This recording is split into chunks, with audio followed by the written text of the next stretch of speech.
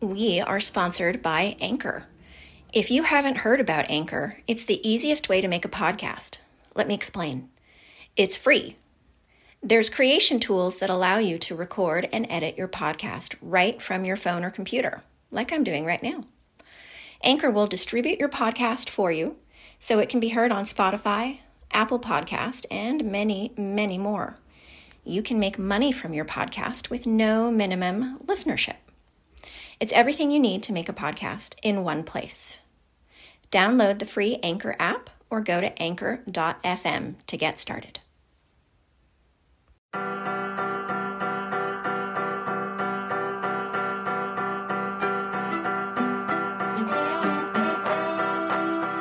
I'm Jody Klugman-Rabb, a licensed marriage and family therapist in California. I took a DNA test for fun that led to the shocking discovery that the man who raised me was not my biological father, that I am an NPE, or a non-paternal event.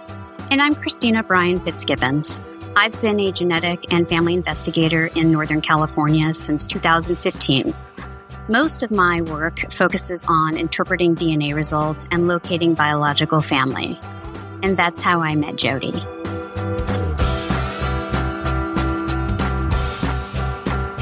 This is Sex, Lies, and the Truth, a collection of stories devoted to unexpected DNA discoveries, like donor conceptions, adoptions, or falsified and misled parentage discovered from at-home DNA tests, like non-paternal events.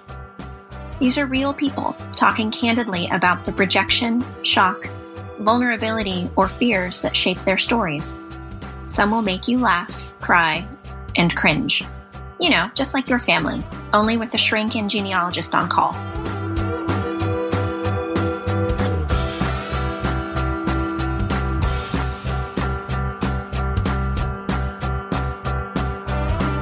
You know how you feel when you meet someone you instantly take a liking to? That's how it was for us interviewing actor, comic, author, and NPE Tom Dreesen. Buckle in, folks. This is a bio as impressive as it is long, and he lives up to every bit of it. Tom has made over 500 appearances on national television as a stand-up comedian, including 61 appearances on The Tonight Show. He was a favorite guest of David Letterman and has hosted the show during David's absence. For years, he has been a regular in all of the main showrooms in Las Vegas, performing with Sammy Davis Jr., Liza Minnelli, Natalie Cole, Smokey Robinson, Mac Davis, Tony Orlando, and for 14 years in 7 different casinos, and toured the nation as the opening act for Frank Sinatra. As an actor, he's appeared in many motion pictures, like Trouble with the Curve, my personal favorite, Spaceballs, Man on the Moon, HBO movies like The Rat Pack and Lansky, and has mastered roles on television shows like Columbo, Touched by an Angel, Murder, She Wrote, Facts of Life, and WKRP in Cincinnati. The first 6 years of his career, he shared the stage with Tim Reed as America's first black and white comedy team, and as history shows, they were the last. The duo recently wrote a book called Tim and Tom, An American Comedy in Black and White, about their escapades touring the nation from 1969 to 1975, which is now in the process of becoming a movie.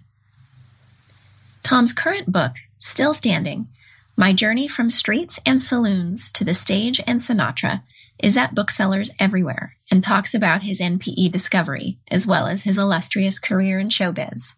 Well, let me start from the beginning. I'm born and raised in a suburb on the south side of Chicago, Harvey, Illinois. Harvey is 147th south from the loop of Chicago. It was a hardworking town, a blue-collar town, steel mills and factories and taverns. We had 36 taverns and all in the whole area, and mostly blue collar people. They worked in the factories. They would on the way home stop in the corner taverns and have a few beers and everything. So that's the environment I grew up in. I was raised. I was born not far from there, and I was raised above a tavern for a little while. And I ended up having 8 brothers and sisters. You know, my mom was a bartender, and I shined shoes in all the taverns in my neighborhood as a little boy. You know, there was a work ethic in my community that you only deserve in life what you work for. You know, there was no welfare in those days or anything. So you had to work. Kids my age, I was 8 years old, shining shoes. And, Now, when I was shining shoes in all these bars, the last bar I would go to would be my uncle's tavern, and Frank Polizzi was his name. And my mom was a bartender there for her brother-in-law. And I would go there last. I would go to 7 taverns. I'd go there last, wait for the shifts to change from the factories, and then I would go back out again to the taverns. But I would wait in that bar, and I'd watch my uncle tell jokes behind the bar. And he just fascinated me. This guy could, tell with his vocabulary, his vernacular, his timing, he could cause the sound to come out of everybody's mouth and fill the room like electricity and unite everybody. Everybody be united. It just fascinated me as a little boy.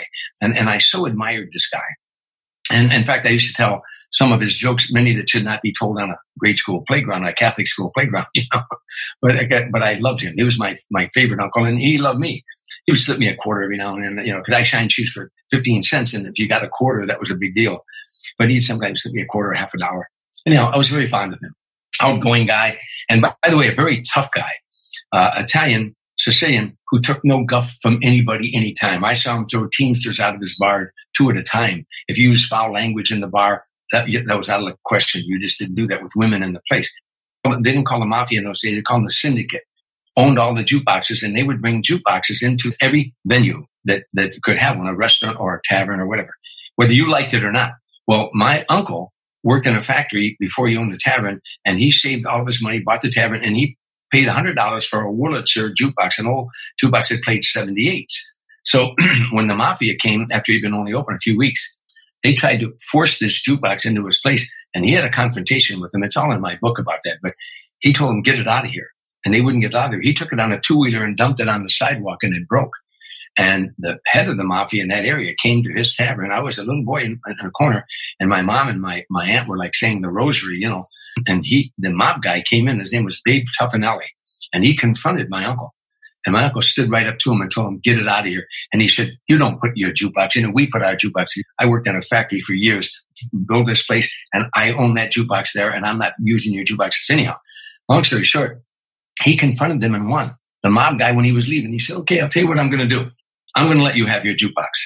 But you got to promise me, if you ever leave this tavern, you want a job, you'll come to work for me. And my uncle said, I would never work for the likes of you, because he hated mob and he hated mafia. Now, that's my point. I'm setting up how tough this guy was. Took no guff from anybody.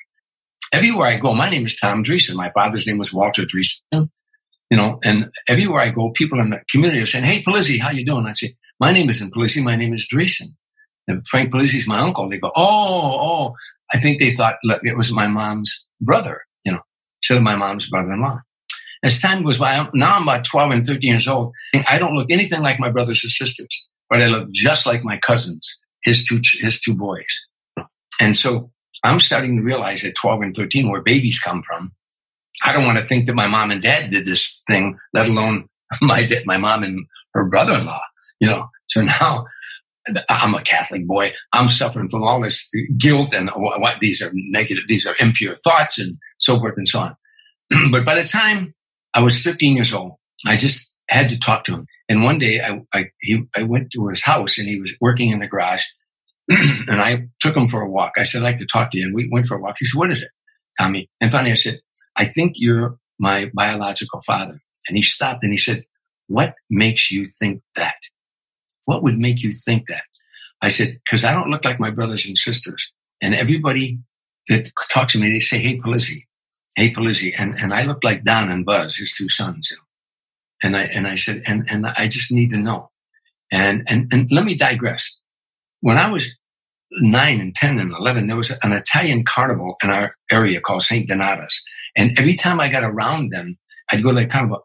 That sound, and I know it sounds like BS, but that sound and the smells and dun, dun, dun, dun, dun, I felt a kinship to this. I really did. And yet I thought I was Irish and German, Irish and Dutch German. But anyhow, I said to him, this is how I feel. And he walked a little bit longer with me, and he said, well, it's the truth. He said, and you can tell the world if you want. You can tell everybody. He said, but it would ruin your mom and dad's marriage, and it would ruin mine. No one knew. My dad didn't know, Walter Dreesen, and my Aunt Margie, his wife, did not know. No one knew. It was a secret that him and my mom kept. And I said, I don't want to ruin anybody's marriage. I just needed to know. But after that, I kind of felt odd around him. I used to feel very comfortable, but I felt uncomfortable around him. And I sort of avoided him. At age 17, I went in the Navy. and went out around the world and all this kind of stuff. And I served in a Marine Corps unit. And by this time I'm maturing. And when I came home on leave one time, him and I got together, and it was fantastic after that. It was our little secret. No one knew, and I wasn't going to tell anybody, and nor was I, that was he. But I have to tell you, I also felt real bad around Walter Dreesen, even though my father was an alcoholic and was a terrible father. I mean, spent most of his time in taverns and all that. Nice guy, a very docile guy, though, And anyhow, so whenever I'd see him, I just felt bad. And for this respect, that while he was a heavy drinker and everything, he was a very intelligent man. And I thought that maybe every time he saw me, let me digress from there. He lived in fear of Frank Polizzi. My dad played trumpet, and Frank Polizzi had a band called Frank Polizzi and the Venetianeers. My dad played trumpet in that band. That's how he met my mom, as a matter of fact. And he saw Frank Polizzi in numerous fights. He told a story one time that Frank was in the middle of a song, and people were dancing, and when he was singing, there was a guy fooling around with Frank's sister and giving her a bad time and grabbed her by the shoulder. Frank, in the middle of the song, he walked off while the band vamped. He knocked the guy out and went back on the stage and finished the song. That's what my father, Walter Dreesen, I'll always say he's my father, my dad, but so he was afraid of Frank Polizzi because he was a docile man. I started to think maybe he knew he couldn't possibly look at me and look at his other sons and say that there's something wrong here. But he never said a word. He never, ever said it. And to the day he died, I never heard. And by the way, him and my mom, when they were both drinking, they would get in huge arguments. You would think in the middle of his drunken arguments, either he was that naive and didn't know, or he did know and never brought it up. So Frank Polizzi, when he was dying, I went to the hospital. I flew in from California. By that time, I was in show business, and I was appearing on all kinds of TV shows and everything. And so now when I went to the hospital to visit him, I was by his bedside. He didn't have long to live. And we were all alone now. Everybody had left the room. And he said to me, I have to ask you something. Do you have any resentment about your situation? And I said, no. He said, Tommy, don't think just because I'm dying that you have to hold it back in. Whatever you have, get it off your chest. If there's anything you want to say or any anger or rage or anything, I said, no, none. But, I said, I don't, it doesn't matter. I think everything I am, everything I've come as a comedian has come. I used to emulate you. I used to tell you jokes in the bar, and I like telling jokes and all that stuff. So no, I don't have any regrets at all. I said, do you have any regrets? And he said, yes. He said, the one thing I regret is that every time I saw you on television, on the Johnny Carson show or all these TV shows, if I'd be in a bar with people and you'd be on TV, I couldn't say to them, that's my boy. He said, that's the one thing I regret. I said, well, one day I'll receive an award in show business and I'll accept it in your name, and he turned his head, and it's the first time he's a tough guy. I ever saw him cry. Tears came down his eyes, and to end this story, that years later, I received the Ellis Island Medal of Honor Award on Ellis Island, where he came when he was 7 years old, on the SS Italia.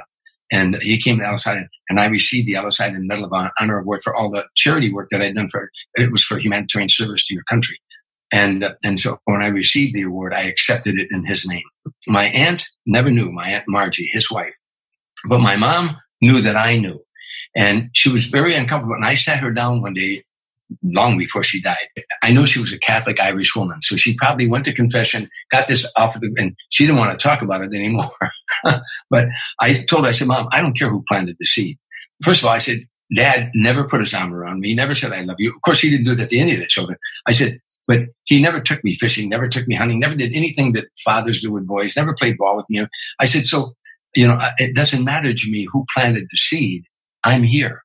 And she said, well, Tommy, I'm glad you feel that way. And I said, besides, Mom, if that seed had never been planted, I wouldn't be standing here telling you how much I love you. And she said, well, then this will be our secret. Thank you, Tommy, for understanding. And, I can understand her fear. She had the grandchildren and things like that. And so, but now everybody's passed, everybody's gone. And that's why I came out with it. I asked Tom about the physical reactions he had at the Italian festivals, knowing as I do about the intuition many NPEs have regarding the inalienable bond of biology. I've done so many Italian charities and things like that. But even as a kid, I gravitated to those kind of guys. And my cousins, Buzz and Don, I was real close to them. I really felt an affinity to them and loved them both dearly and still do. One of them has passed. But the difficult part is my brothers and sisters, I didn't want to make them uncomfortable. So I kept it to myself. Now, my older brother picked up on it. He knew right away. He knew. It was no shock to him. He was also a very strong man and 3 years older than me, but helped me learn a work ethic. He took me shining shoes. He took me caddying. He took me setting pins in bowling alleys. We had a paper route. But first of all, he had no love for my Walter Dreesen because he thought, obviously the man was drinking all the time. He's in a warm bar. We're freezing in a shack. My brother and I used to go steal coal off the railroad tracks, off the cars that would come by, and I'd jump up at time and throw coal down because there was no heat in the shack. So he had very little respect for Walter Dreesen. Now, all of my brothers and sisters have accepted this, except for my one sister didn't for a while, but she does now. For a long time, she really didn't want to hear this, because I had revealed it after everybody was dead and gone. A guy from the Chicago Tribune was doing a big story about me, a magazine story about my career and all that stuff. And I just one day opened up to him about this. And he said, "Do you mind if I print that?" I said, "Print it." That was the difficult part. How are your siblings, who I love dearly? Because again, we bond as kids, and I didn't want to hurt them, and so it turns out that everybody's okay with it now. It is what it is, what it is. Tom made the choice early on to keep the secret out of respect for family relationships, understanding the impact it would have on both his parents and maternal aunt and uncle's marriage. He did this all the while knowing that the interlude between his mom and uncle wasn't a single event, but actually a long-term affair. Asked how it really felt for him to live with this secret, true to any comic, he ends with a joke. In my mind, I did not suffer any trauma. It didn't make me do one thing or another. I didn't feel any drama about it. I just would push it in the back of my mind. You gotta remember, when you're 12 and 13 years old and 14, you don't want to think your mom slept with another man. That kind of, that you don't understand that. It being the ways I've raised. But then when you become a man and you're around the world and you're going to become a guy, what's the expression? We have to sow our wild oats. Some of it starts making sense. In the neighborhood I grew in, everybody drank. And you're going from bar to bar drinking, you meet a girl here and you meet a girl and you have an affair. All those things kind of make sense. You wake up in the morning after several drinks and go, maybe I shouldn't have done that, or something like that. But the point is, you start understanding your mom. As I got older, I began to say, so what? So what?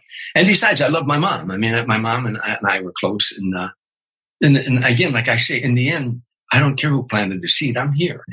So I think there are so many things that are inherent in us from our biology, But, Frank Sinatra used to tell me, I'll never forget, when I was still with him, he used to, one time he told me, he said, "Sicilians don't cry, Tommy. Sicilians don't cry. They cry alone. They don't cry. They cry alone. They don't cry in public." I said, "Well, I'm half Irish." He said, "Well, Irish cry when they change bus drivers." In a recent episode with Richard, we learned that he was naturally drawn to the same interests as his biofather.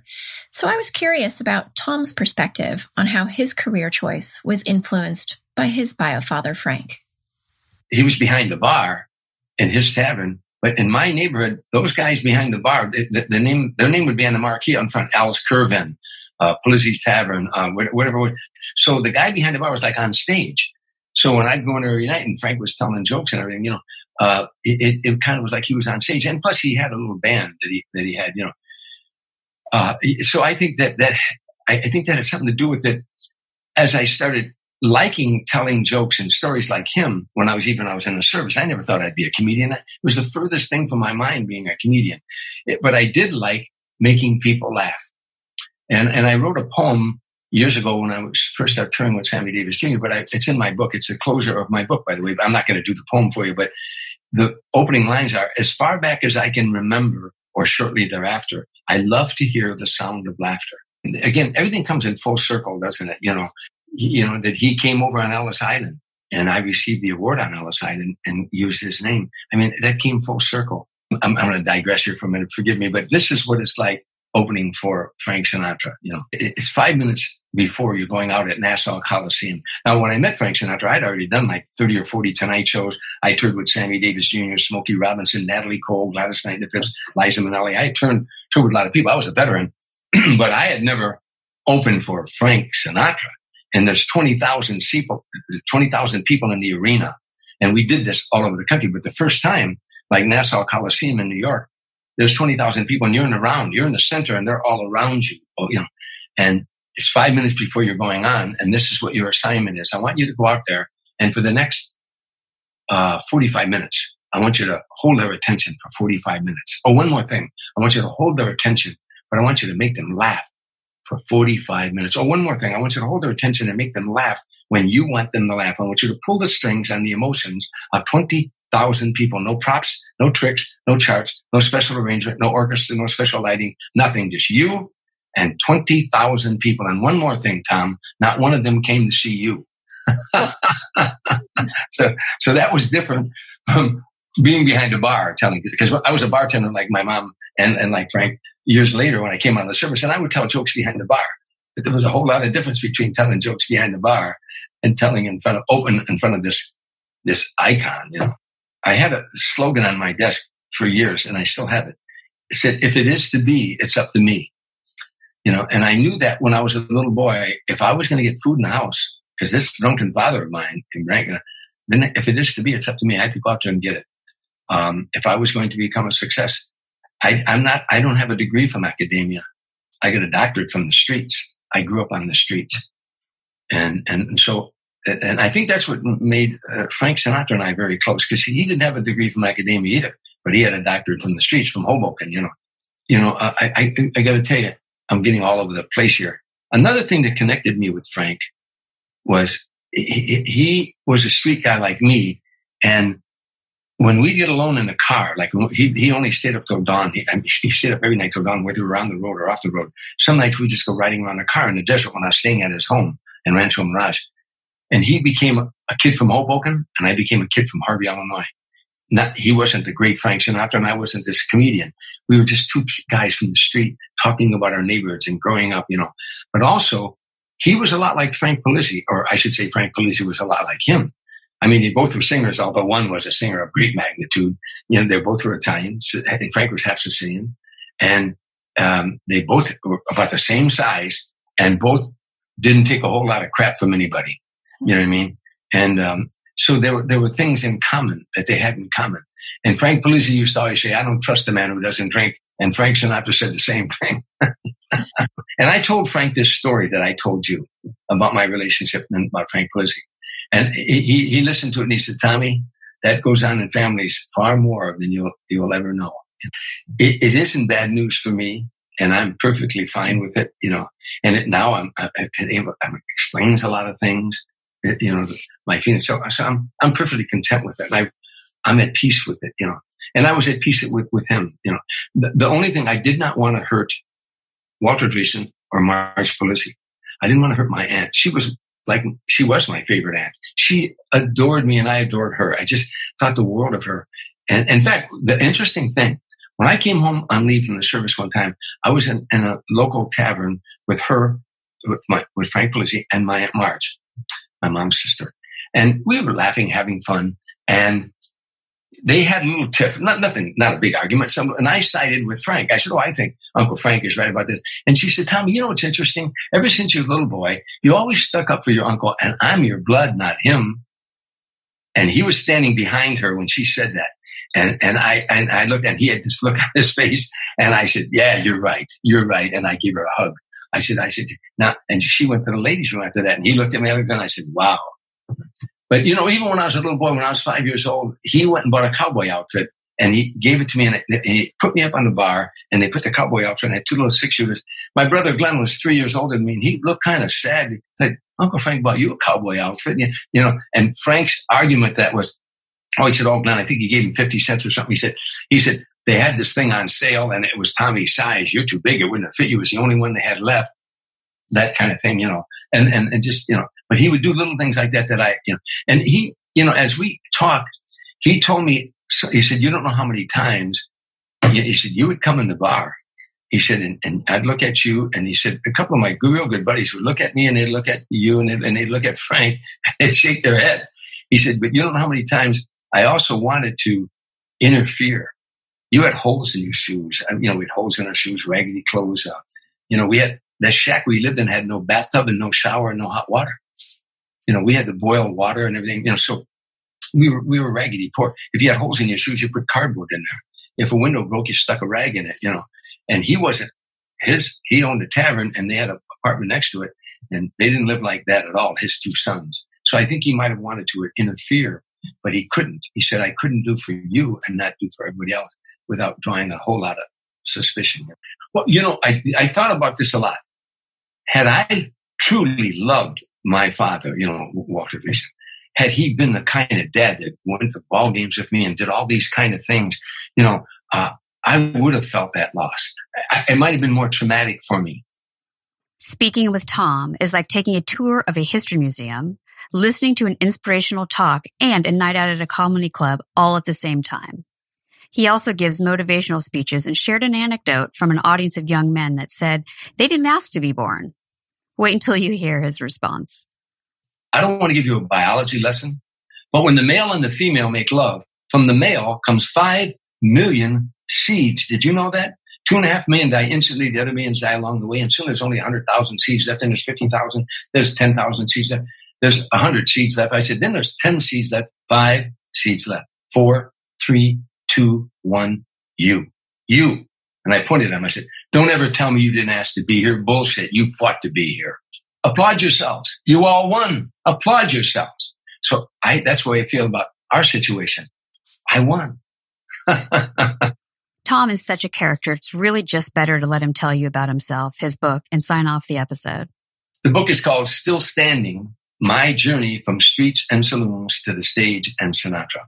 But it's basically a little boy with a shoe shine box, my childhood, going from bar to bar in his neighborhood, shining shoes, trying to make money to feed his brothers and sisters. And he hears Frank Sinatra on the jukebox, which I did. And years later, that same little boy is carrying Frank Sinatra's coffin out of a church in Beverly Hills, California. So it's that journey and all the ups and downs and the struggles I went through, getting knocked down, physically knocked down, as well as literally knocked down. The hardships of the years in the service, coming out, the struggling. I was with America's first black and white comedy team, Tim Reed and I, who later became Venus Flytrap on WKRP Cincinnati. And for your younger listeners, he was the father on the show called Sister Sister. Tim and I were America's first black and white comedy team. History shows we were the last. The dues we paid. When there were no comedy clubs in America, Tim and I, 1969 to 1975, during riots all across the land, not unlike it is now, by the way. And Tim and I would go anywhere there was racial tension. We did colleges, high schools. We did 11 prisons in 1 year. All that's in the book. And that journey, when the team broke up, me struggling to get to the Tonight Show. My wife, my ex-wife, I forgot her name. Oh yeah, Plaintiff. She hated show business and wanted me out of show business. So the struggles I had with that, 3 children and her and I separating and getting back together, all those struggles, to the Tonight Show, the Johnny Carson Show, to my life-changing The Touring with Sammy Davis Jr., Natalie Cole, Goddess Night at the Pips, Smokey Robinson, Mac Davis, Tony Orlando and Don, all those, that journey to finally to Sinatra. And almost 14 years touring with Frank in 45, 50 cities a year. And all of that, and the joys and the sorrows and the triumphs. And then in the last chapter, which I won't reveal to you now, but the last chapter is where a real moment came in my life where I wasn't sure how much longer I was going to be around and how I had to stand up to that, and here I am, and I'm still here. Laughter is healing, it's not a theory anymore. Laughter is healing. We always have known that laughter is a psychological deterrent, that the brain can't think of 2 thoughts at the same time. So if you're watching a comedian or watching someone funny on TV, you're not thinking of your problem. So it's a psychological deterrent. Now, because of Norman Cousins, the editor of Saturday Review, he was dying of a terminal illness. He was in a hospital. Doctors told him he had a heart condition from stress in his life. And he laid in the hospital and thought, and they told him he didn't have long to live. He thought, if stress, negative input made me ill, then positive input should make me well. So he checked out of the hospital and he watched I Love Lucy reruns, Candid Camera, Three Stooges, Marx Brothers, And he lived 27 years after the doctors told him he was going to die. He wrote 2 books, one called Laughtermath and the other book called The Anatomy of an Illness. What they found out, UCLA did research that when the human body laughs, because of his books, because the human body laughs, brain endorphins are released from the brain into the bloodstream. That's why after a hearty laugh, you go, oh, and tears come down your, and oh, that sense of well-being, your body's going through an actual chemical change. So laughter is not only psychologically a deterrent, it's physiologically therapeutic. So therefore, comedians are physicians of the soul. So you can call me Dr. Dreesen if you'd like. Thanks again to Tom Dreesen for appearing on the podcast. We always love hearing about DNA and PE stories, but it's an extra special treat for us to get to talk about showbiz stories too. Go out and get yourself his book, Still Standing, at any retail bookseller.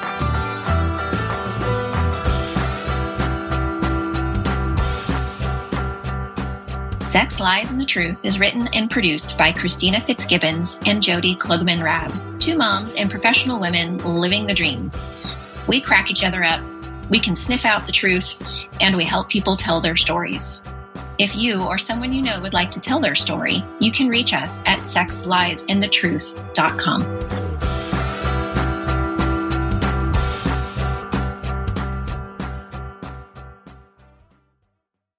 If you are a fan of Sex, Lies, and the Truth and want to support us, you can do that through Patreon.